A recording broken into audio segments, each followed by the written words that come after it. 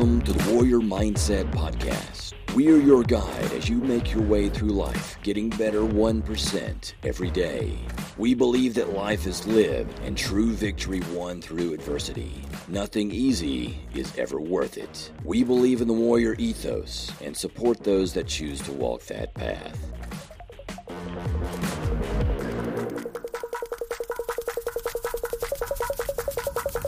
This is another episode of the Warrior Mindset Podcast. I'm your host, Gene Crawford. Before we get going, please check out our sponsors, Tacticalories and Strikeforce Energy. You can use the code Warrior Mindset when you check out. I would appreciate it. I have a special guest today.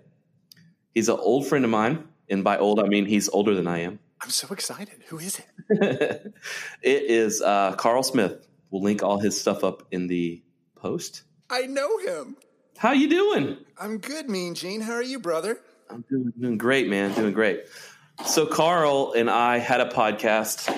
How long ago was that now? 2 years? I don't know, man. 3 years? It was a while ago. People were cranky when we stopped doing it. We called it BizCraft, and we did that for almost 2 years. I was drunk. I don't know. Yeah, nice. And I will link that up. There's some really great episodes out there that I think can relate to. There are, man. Like, people still talk to me about BizCraft all the time. Really? No, I totally can't back that up. But I had a good time, and we had a lot of people who listened, so it was fun. There was some good advice not to take in there, and there was also some advice that was worthwhile. I'll second that. So, Carl, I've got you on the show today because this website and this podcast is called The Warrior Mindset. And I am flexing over here like you don't know. I hope so. And part of being a warrior is never giving up, right? How long have you been in this industry in one shape or another? Oh my God, dude. Did I just trip you up? 32 years. Mm-hmm. Holy crap-oli. Yeah. Did I just give you a seizure? Well, part of being a warrior is never giving up until something kills you. So it's part of being a sucker. But people forget about the saying, what won't kill you makes you stronger, but they forget about the fact that it could kill you. It could kill you, in which case you're not going to be any stronger. Yeah. That's a good point. I am not trying to crush the soul of this podcast. That's why I have you here. We're going to see if you can crush it. Oh man. We're going to see how strong we are. Good. We're going to mofo.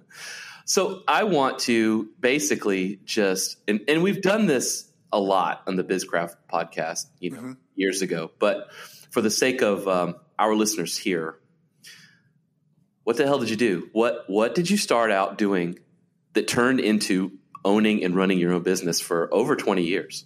I believe, right? 15 or 20 years. Yeah. So, I started out bullshitting my way into an advertising agency. Mm-hmm. And I've told that story quite a bit. But basically I interned there. They had a layoff. When I went to get a job that I'd been promised, they had let half the company go, so they couldn't. So I sat down to start working on my resume at a desk, and somebody came by and asked me if I had time to look at something for them. And I said, sure. And then I went back in the next day and the next day, and I never got hired. And it was maybe 3 or 4 weeks later when somebody came in and said, hey, we need you to come in and work on the weekend. I was like, I don't work here. It's like that episode of Seinfeld where Kramer was pretending to work. I could be home with my parents every day or here with you losers. And so I'm here. And then I got offered a job that day making $16,700 a year. I'll never forget that amount. And I started working there, and that turned into a 14-year career. Wow. And the internet happened during that time. And I fell in love with that. And we started building websites really simply because we didn't know any other way. And it turned out that was the way they should be built. Started my own shop, EngineWorks. That ran for 14 years. And during that time, I ended up part of this amazing community called The Bureau that Greg Hoy and Greg Story started. They went off to pursue other amazing things. And I said, you know what? I'm going to pull EngineWorks into here. And I'm just going to focus what I consider like this final third of my career on connecting people and finding ways for them to help each other. And so that's it now. It's managing, connecting people, what they need, trying to make sure people are getting support in an industry that's really fucking crazy. Mm-hmm. It is a crazy industry. That's partly how I got to know you first, just generally working in the industry. So here's the thing. I actually get questions from people who have started a business. Real people, not or do you set up like dolls and say, imaginary people. Angie and Tommy, tell me your questions. And then you're like, oh, well, this is what I have. So I know there's a lot of people listening, Gene, but I'm just curious. Like, are you making is this seeding? Are you making this up, or did people actually ask you this? I've had them ask. I'm sure you have too. Right. One of the problems that I run into is someone will start a business and they will work in that business for up to 5 years doing the same thing, and then they encounter failure. Right? After 5 years, they didn't encounter failure before? Maybe sooner. Wow. So I'm sure that the thing you did on day one at Engine was not the same thing you did on day 19,744. I'm not going to do the math, but I'm going to trust you that was within 14 years. Pretty close. Well, you know what I would say, Tom from Des Moines? Yeah, that first day we just celebrated. And we went to Home Depot and bought a plunger. I remember that clearly. We thought we don't have a plunger. Why don't we take the whole company and go to Home Depot and record ourselves buying a plunger? So we did.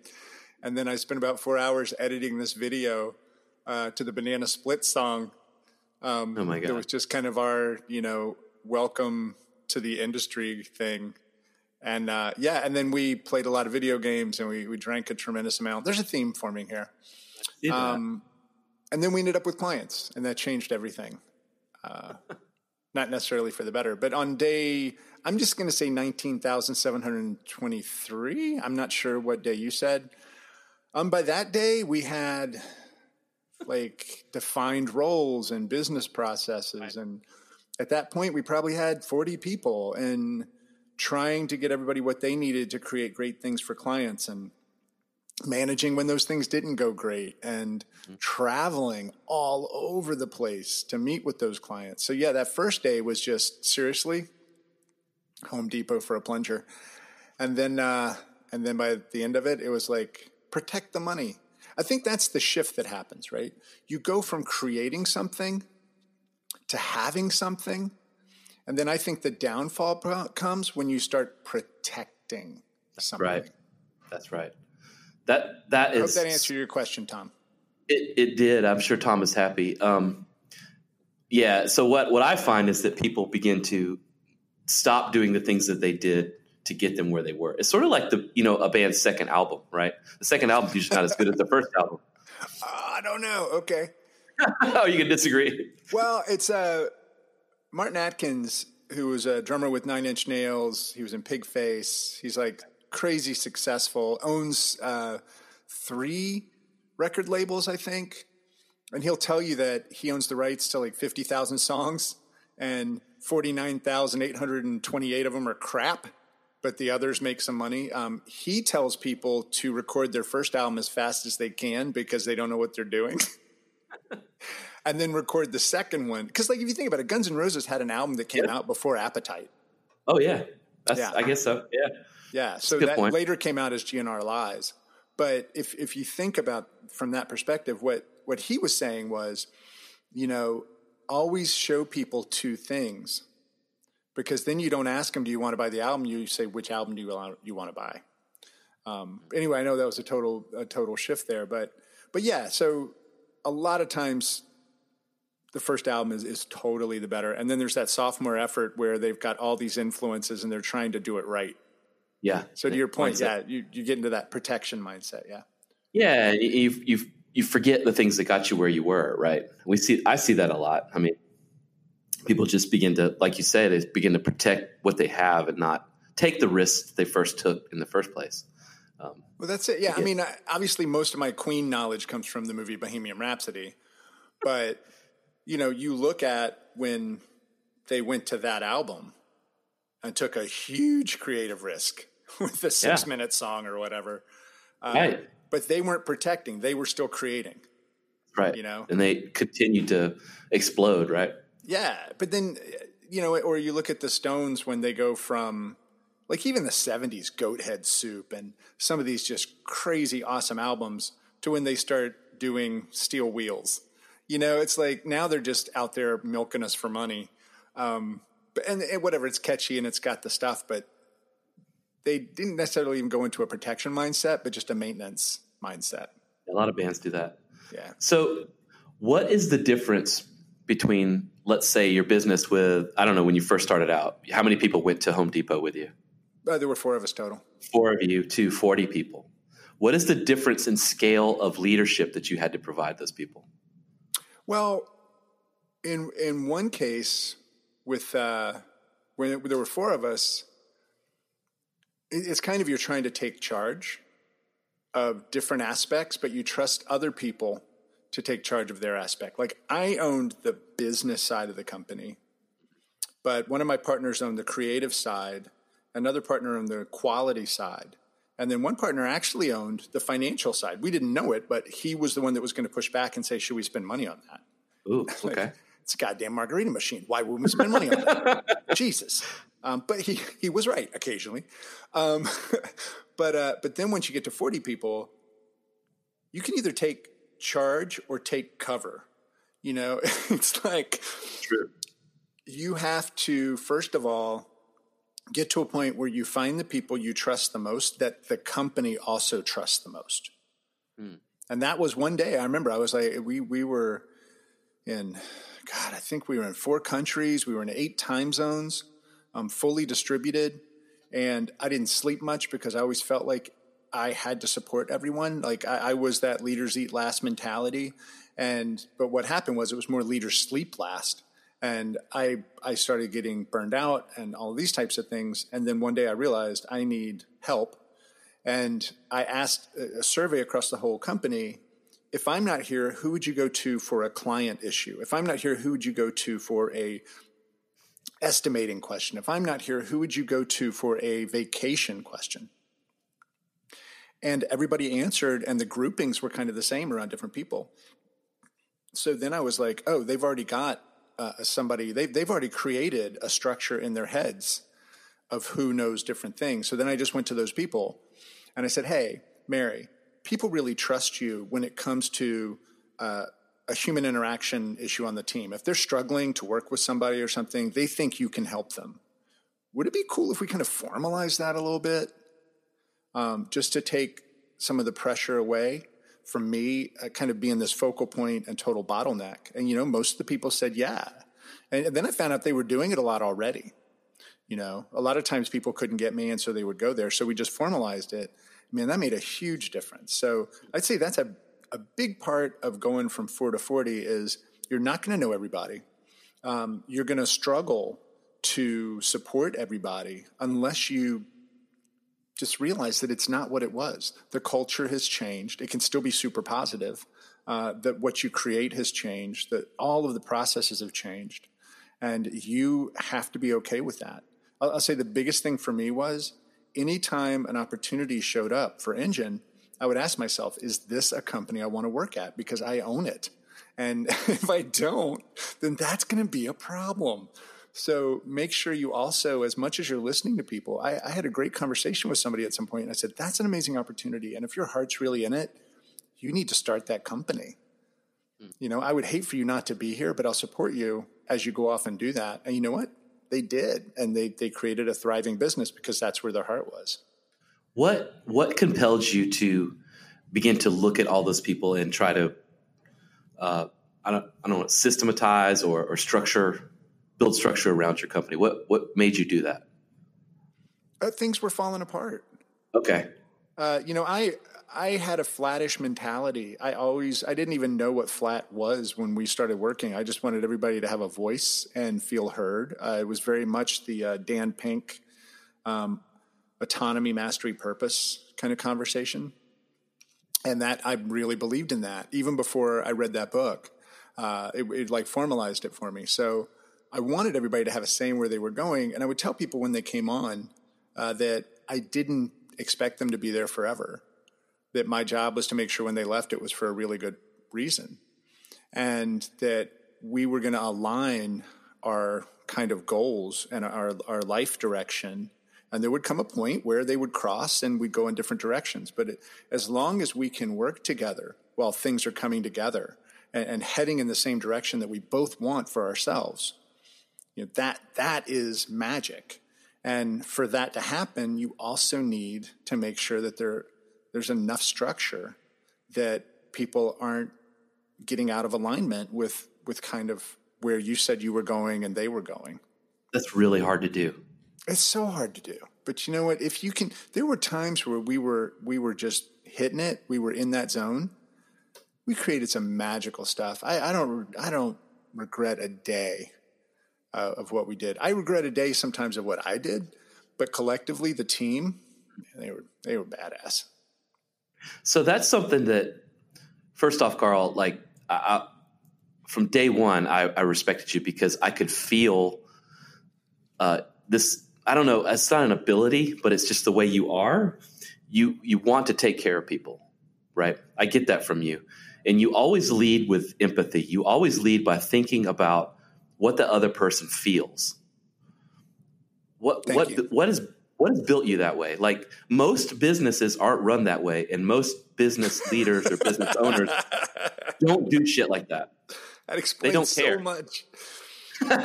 This is a business, damn it. I totally missed that. I missed that meeting. I don't know. I mean, I guess, well, first of all, thank you. That's an amazing compliment. And I really appreciate it. It's the way you're brought up. It doesn't mean you can't learn it. I mean, I've told you this before, like when I first started my career and in my mid-20s, I was an asshole. I mean, I looked at who I saw as being beneficial to what I was doing and put all my energy into them. And if somebody wasn't directly applicable to me succeeding, I didn't treat them bad. I just kind of ignored them. But then I realized later that I didn't like myself, right? I was getting to this point. So I think part of it doesn't have to be how you're brought up, but I was brought up that way. I taught my kids that, how you're feeling is super important. But the only thing that would ever really upset me is if I saw my kids disrespect somebody. Mm-hmm. And I would tell them, I was like, that's from the time they were little, it's like your responsibility is to express yourself in a way that doesn't demean others. Mm-hmm. And then they would look at me at 2 and go, demean? But, and I was impressed. They could actually pronounce it. That was great. But I think that's part of it too. And then also I am the master of realizing when I've stepped in shit and, that the best way to get that off your shoe is with the apology stick. Okay. Wait, that was horrible. That was horrible. I get it. But that's the other side. You're going to make a lot of mistakes, but you can always apologize. You just have to make sure you know why you're apologizing. Mm-hmm. Where did your humility come from? Like, did it come from years of getting your ass whooped, or did it just are you using it as a tool? I don't think I use anything as a tool, especially not actual tools. My house is falling apart. That's a great question. I think it really became when I realized I was in over my head. People talk about imposter syndrome all the time, and I think for a lot of us, it's the human condition. If somebody acts like they know what they're doing, we think they're jerks, and if they express, now we're finally in a time where being vulnerable is seen as a really beneficial thing. But I would say humility for me comes from just failures and realizing that I can only carry things so far, that I really have to have great people around me.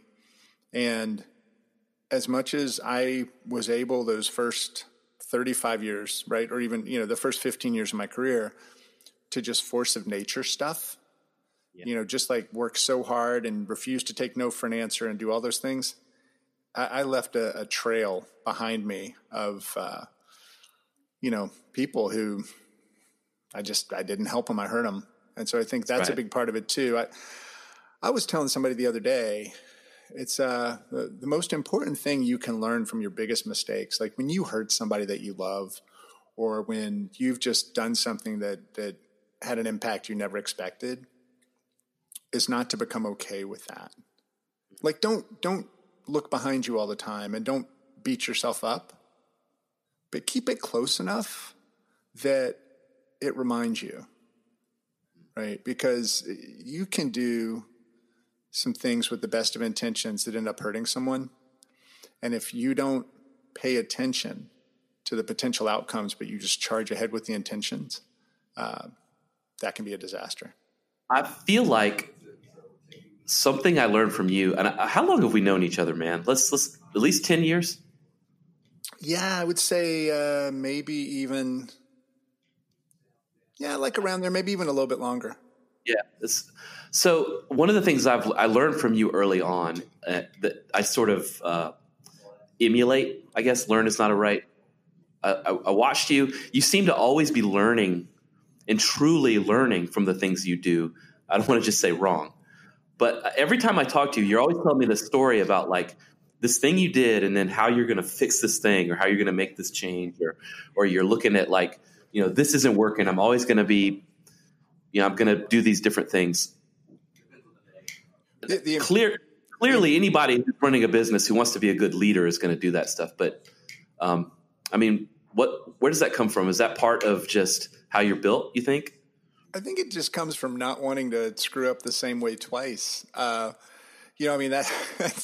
funny is when you said you're always learning from things you do wrong. I was about to say school is always in session. It's like, I am never going to graduate from this. No, it's just not wanting to make that same mistake twice. I make glorious mistakes. I have ambition and I tell myself a story in my head and what I want to be able to say on the other side. I tell people that all the time. It's like if you have two decisions, or if you have two options, you're trying to make a decision. Ask yourself, what's the story I can tell with decision one? Oh, well, we kind of took a project we didn't really want, but we made a shit ton of money, and then we were able to spend it on stuff. Decision two, we turned down that project because it didn't feel good. And we ended up doing these other things. We didn't make as much money, but you know what? It carried us further as a team and we felt great. Obviously you take the money. I mean, that's what you do. But no, I didn't do that, Gene. I went the other way. No, I'm kidding. God damn it. You do both. But that's the thing, right? Yeah. And sometimes there's a balance. And sometimes different people are in different places in their life. But I think that really to get back to what you were asking, I really hope it's human nature. I mean, you have an option when something goes wrong. You can either, look at it, take a couple of deep breaths and say, okay, what did I do to take the team here? What did I do to lead myself here? And, make different decisions the next time. Or you can blame someone else, right? You can say, well, that person or this situation. In that case, it's going to happen again. Or you can just be ignorant to the whole thing, and then everything you've worked for is going to fall apart. So really, I think there's only one option, and that's to learn from it and, try to keep in your brain little triggers when you're starting to have those same behaviors. I like that. We've actually talked about that before, that's the practice you do. So you either win or you learn, right? Oh, I like that. That's good. Did you come up with that? I did not. I wish I did. Okay. Put it on a shirt. Sell it. So let's fast forward. I could talk to you all day about that kind of stuff. Let's fast forward a little bit. So you had run Engine in NGEN, Engine Works. Damn. You know what? I over beers, that name made so much sense. Hey, and it was Aaron Draplin who said when he was going to rebrand us, Carl, I'm going to take the job, but no more of that Valley Girl bullshit, little N, big G, little E, little N. Engine has 3 E's in it. I think he was wrong. I think there are only 2. But he goes, call your lawyers. We're going to change some stuff. So anyway. Yeah, I'm going to talk to him soon too for the show. Your recent, I'll link it up. It's your recent podcast with him was, man. Make sure you have to have a lot of disk space, because it's going to be a long one. Yeah, but you can learn a lot from that guy. He's so smart. I love that guy. So you effectively shut that business down or transition that business into your new venture, which is the Bureau, which is kind of where oddly enough, we both worked in the web design, web app development industry forever. We first met each other through the conference circuit, I think. Yeah, you invited me to come speak at Converge, man. You actually opened a whole new world to me. So now you've gone from speaking at conferences to producing a lot of conferences. Yeah. So what is that like leading, the difference between leading the efforts to build websites versus leading the efforts, I would say a major production, because I went to your Owner Summit. Which one is it? Yeah, you went to Owner Summit in Charleston. I got it right. Yeah, Owner Summit. And that is a major production. Yeah. What's the difference there? If you're building things, you have an opportunity to adjust, and you have an opportunity to, ask for more time, right? Most deadlines aren't hard deadlines, and you have this opportunity to work later, do different things. When you're putting on an event and you have a reputation, and part of our reputation was borrowed from what had gone on before at the Bureau. You have an expectation, you have things you're asking from people, and there's a hard deadline. There's also a lot more risk. When you're working with somebody to build something and they're paying you, it's pretty well understood that you're putting time into something, you're getting compensated for that time. When you are putting on a major event, like the DPM or Owner Summit, you build it and hope they will come, right? Yeah. And so that's another thing. And honestly, I don't see the Bureau as the events. I think that's part of where we get together to celebrate what we do and to learn together. But I really see it as this community of over 8,000 digital leaders who need each other in different aspects and different groups, because what we do is really, really hard, and it can be really lonely. So having this opportunity to get together in person as well as every day online is really, I'm a community manager, and event production is definitely part of it. I've got an amazing team with Lori and Brett and Jen, and now Judith. And so they are, always thinking about what can make something better. You look at what we're doing at Owner Summit New Orleans next week, and you're going to be there. We're doing a city tour. We're doing a riverboat social. We're going to be in this old theater. Those are special opportunities that people won't always get. So our job is to create spaces where people can connect and help each other, sometimes online, sometimes in real life. And that is ongoing, but also with hard deadlines. It never ends, and that's great. But when you're building something for somebody, it can, be over and done. I think you're perfectly suited for that. There is clearly an aspect of being lonely to running a business, being a leader of any kind. Do you hear those stories from your attendees, like to the like the Owner Summit? I mean, I know I went to the one in Charleston, and if you're listening to this, you have the opportunity to go to a conference or a gathering of any kind of people in the industry that you work in, and if are in any type of leadership position, you really should spend the money and go. You will feel very good about the things you're doing, because believe it or not, probably everyone in your industry is having the same problems. Wouldn't you agree? That is so true. And, you know, it's like, if you don't get help at the Bureau, get help somewhere, because it is super lonely. And I hear those stories from people in large organizations. I hear those stories from 3-person teams that are spinning up their own stuff. I mean, especially though, if you take on the responsibility of helping others in your organization, like when I had 40 people, I had 40 mortgages was the way it felt. I had 40 kids going to school. I had 40, I'm getting married, or, you know, we're adding somebody to our family, or, you know, and suddenly you take on that responsibility for all those people, and there's nobody you can turn to and say, I'm going through this.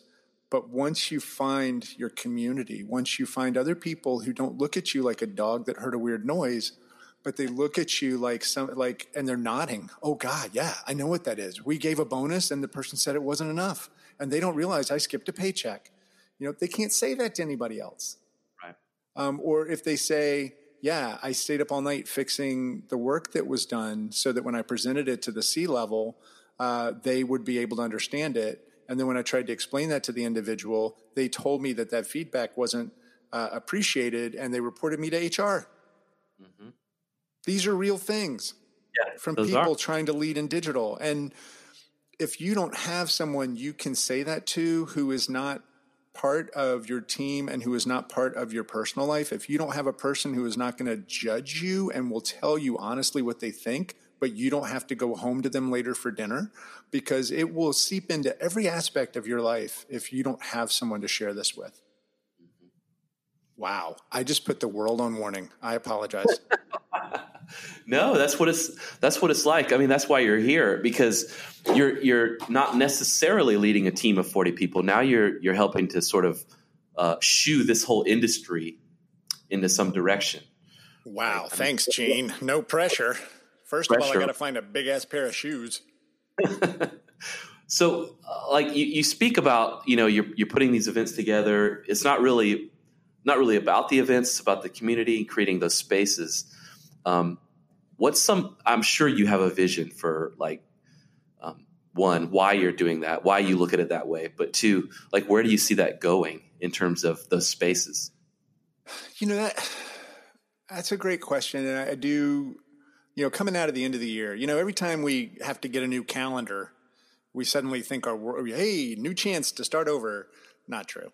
But we do have those couple of weeks or whatever where we think about stuff. And, you know, to back up for just a second, I look at my career now. I think about the first 14 years, which was, I consider, kind of the first third of my career. And I learned a tremendous amount about myself, about working with people, about the creative process. My boss there, Melanie, unbelievably patient with this young renegade who just thought he knew it all. And I was there too. But she was amazing. And then I took everything that she taught me and I put it into Engine. And for 14 years, we created amazing things, and we had global clients, and we really did start from scratch. I signed a non-compete that I wasn't asked to do, because I wanted to make it on our own. That was the dumbest damn thing I could have ever done. Some of those clients were amazing, but I was so full of myself.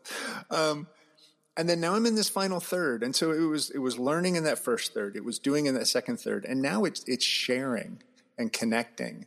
And if it doesn't sound, you know, too cocky, teaching, like sharing all the things that I've learned and helping other people. And so when I look at where this goes with the Bureau, I think it outlives me. I think it outlives the team. I think it outlives the concept of an event or a Slack channel.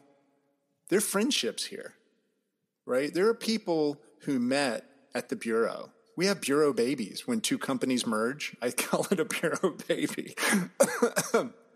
Excuse me, I'm getting all choked up. But so I think the relationships are going to go far past when I've decided that, you know, it's time to finally live under the bridge. Yeah. So for me, the future of the Bureau is every single relationship that's been forged and carries forward for people to help them in every aspect of their lives. That's a great mission. I tried to drop my mic, but it's connected to this arm, and it totally didn't work. It was very embarrassing. That's a great mission, Carl. I don't think there's anything more noble that somebody can do than decide to teach others and help others. We have a saying here at Warrior Mindset that we got from Mark Divine, and it's master yourself, serve others. Nice. And I wish that was mine, but it's his. But we do try to live it. And I think I've known you for, going on 10 years, and you've embodied that. And I just want to say bravo. Thank you, Gene. I appreciate it. And in terms of Mark Divine, that guy's amazing. And when you had him at Converge, there were things I took away that changed the way that I look at my life. So, well, you've done the same for me, and I appreciate you being on the show today. Thanks, brother. I appreciate it. It's nice to see you getting back out there and sharing all the good that you do with everybody. Trying, man. Trying. Maybe we can get you back. Yeah, I'd be happy to be the co-host, Gene. Thank you. Awesome. Invite accepted. All right, man. Thank you.